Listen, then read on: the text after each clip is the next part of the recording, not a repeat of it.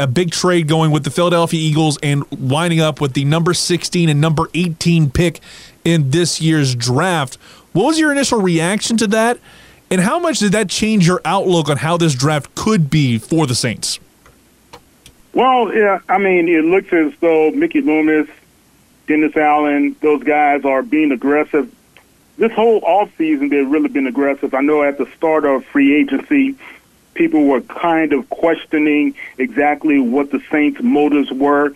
But if you examine how they pursued Deshaun Watson and how aggressive they were in their pursuit with even Gail Benson being a part of the recruiting efforts, it was a sign that this Saints team doesn't believe that it's about rebuilding. It's about just reloading with the talent that is already on board and how they can enhance it and be able to still be in position to be contenders in the NFC South as well as the whole NFL. So I like the aggressiveness. I like the fact that if you have 2 first-round draft choices and a couple of people were like, oh, well, the Saints are going, they're just going to package it and possibly move up with, let's say, the Giants or the Jets or somebody to that nature, right? I don't know if it's going to be beneficial for them to do so. We're talking still, we have a couple guys on the roster that are aging, some key players like Cam Jordan and those guys. So it may be beneficial for the New Orleans Saints after losing Armstead and Marcus Williams and people to that nature to kind of stay pat. See what you could be able to pick up in the first round, 2 guys that could possibly be cornerstone players like a wide receiver or offensive lineman or an edge rusher, someone that you could be able to count on in the future. So I like what they're doing. I like how Mickey Loomis is positioning themselves, and they're sitting in 2 spots that you have to believe the New Orleans Saints can be able to really use and find some good talent after certain other teams are going to possibly make a run at and make some reaches as well. I'd agree with you. I think the fact that you are going towards this direction and getting a really good place to have 2 first-round picks pretty much back-to-back, and if you want to get some good players, I think this is the perfect opportunity to do so because you don't have to go too high or too low because I think around that time is whenever you hit that run of players that I think the Saints need to focus in on and key in on, namely wide receiver and offensive tackle. That's kind of where my big mantra has been. Where do you kind of lie in all of that, and how do you see the Saints maybe using those 2 picks if, of course, they do keep them? We'll save that conversation of what happens if they do kind of decide to do what you said, maybe a little bit of trade package for the next question. Yeah, I don't like the trade package deal, but I do like how you're positioning it as well, Clint. Let's say an offensive tackle, a guy like Penning, and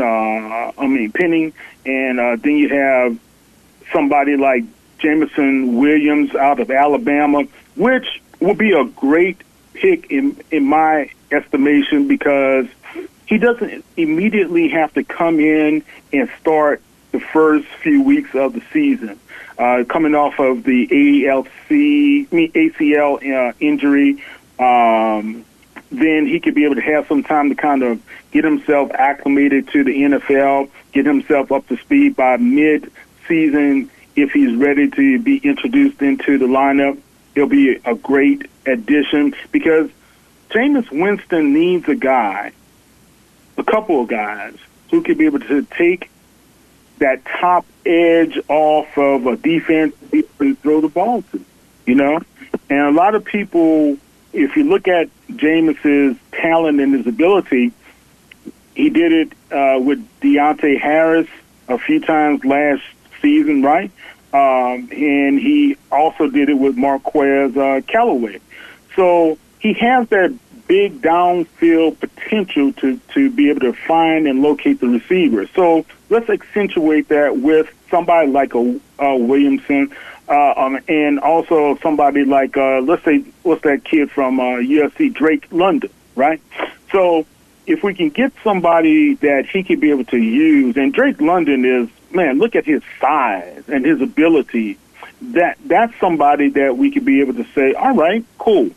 Just in case something doesn't go quite right in the next couple of years with Michael Thomas, Drake London could possibly be that Michael Thomas-esque type of receiver for the New Orleans Saints. So I like that part. And we do need to find somebody to replace Teron Armstead. I don't care what people say. James Hurst is a great backup, contingency guy, full-time starter. I don't know if he could be a full-time starter for the entire couple of years, maybe this season. And he did a great job. Man, I'm not besmirching his name, but Trevor Penning is a guy that has quick feet. He's nasty. He's explosive. He knows how to use his hands.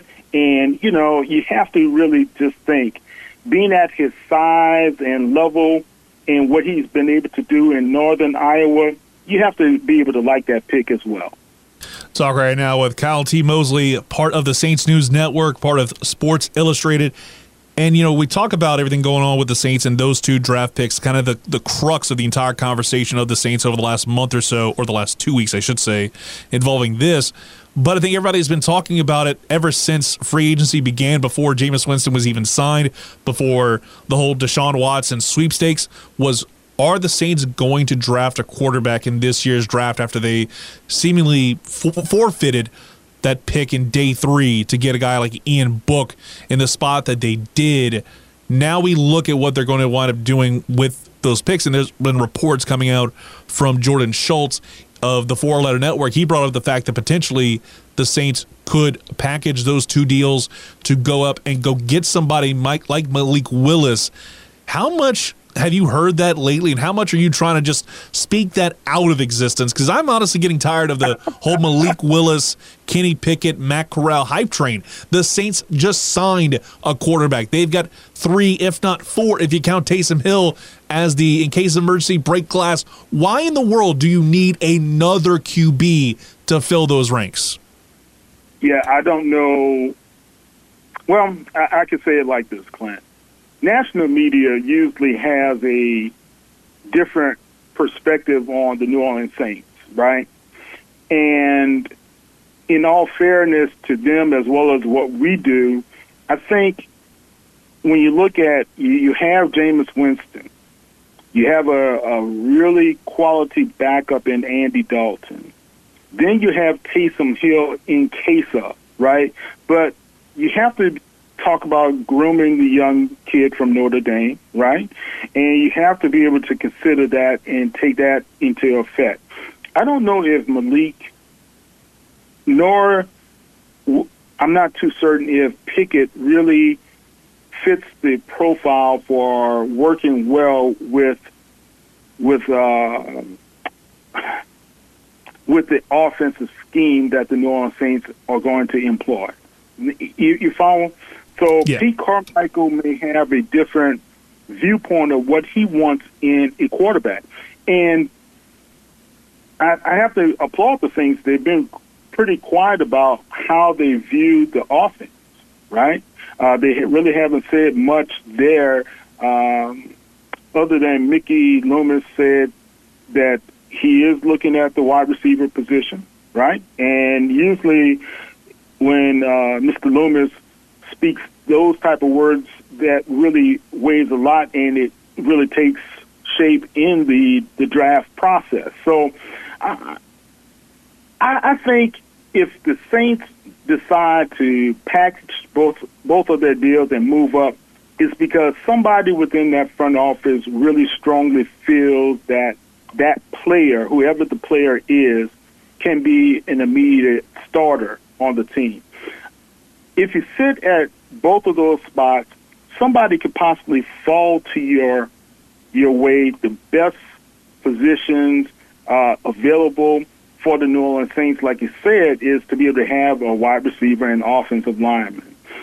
Also, you may have somebody to fall like a great edge rusher, you know. So And offensive linemen are kind of plentiful in this particular draft, but you need to have somebody who can be able to get there and be able to, under a rookie contract, stay with the Saints for another 3-4 years and hopefully fifth-year option, right? That if you get them in the first round, you have a quality person. And the best quality person, in my opinion, is right now Trevor Penning. I would love to see somebody like that in that number. And while we're talking on the quarterback front, Kyle, I think we need to look at Jameis Winston. You bring up the fact that they've been kind of mum on how they want to use the quarterback in this system. How much confidence do you think they have in Jameis Winston based off of the relatively small sample size he had before the injury bug kind of caught him up, and we wound up seeing almost a veritable carousel of quarterbacks during the latter half of that season? How much confidence do you think they have in Jameis Winston with everything that he had to deal with last season and how he's looking post-injury? Well, that's the million-dollar question, right? The pursuit of Deshaun Watson was telling. I don't know if it was that they weren't confident in Jameis or that they got caught up in the hunt, so to speak, of having someone of Deshaun Watson's talent and ability. Younger guy, hasn't been injured as much. He's had some nicks and bruises while at Houston, but nothing significant, right? And you have a quarterback who has a significant injury with his left knee. That played a lot into their decision to pursue Watson. But like Jameis said, he had to have some really serious conversations with the New Orleans Saints because he did feel like there was no confidence in his ability, right? And I think all in all, these guys have probably worked through that situation. Now, Jameis has a 2-year contract. Andy Dalton has a contract with the Saints.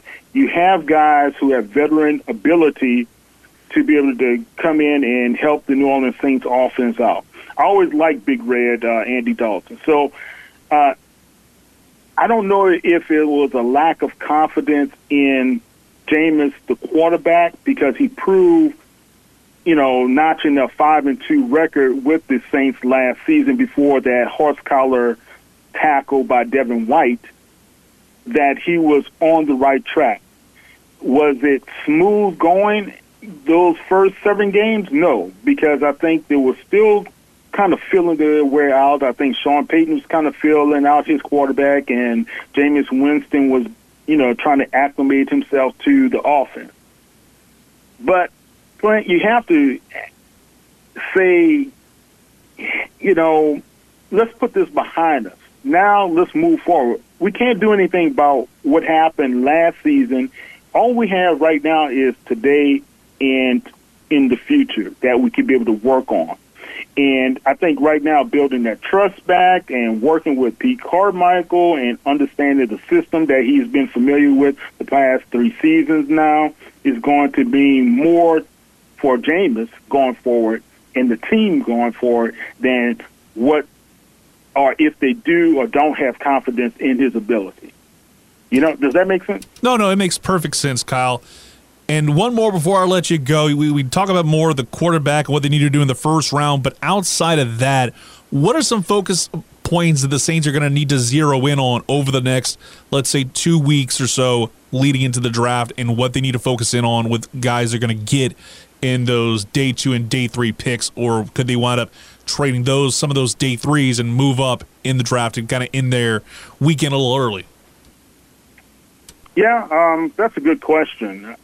They've always been very active, especially day 2s, and finding ways to move up into certain spots, finding players that they really like and key in on. There's some really good, talented young offensive guards, and there's a lineman that is really good that could possibly be available in case they don't go for a lineman in the first round. But I think also you got to look at the linebacker position, the tight end position. I know we signed PJ, but I really think that the Saints need somebody who could be a dynamic force at the tight end position. I love the kid from Dayton. Troutman was great. I think he had some learning pains, made some mistakes, but all in all, that's a growth process, being a rookie, right? You still need to have somebody to complement him. I know the Saints still need a safety out there. There's a young kid that reminds me so much of Marcus Williams out of Florida A&M University, because, I also cover HBCUs. Yep. His name is Marquise Bell, and he's a tremendous find out there, and he may fit the Saints profile. So there's some good talent out there that's coming from lower positions and lower schools who you may not list them as high names on the list of these draft boards, but I think New Orleans and the way Jeff Ireland has done the scouting over the years, they're going to find some good talent. And hopefully they'll be able to find some of those guys that they can position depth-wise to help the aging front-line guys. Kyle, appreciate you so much for coming on, my man. We'll talk to you down the road. Enjoy the rest of your weekend, brother. Same to you, Clint. Take care.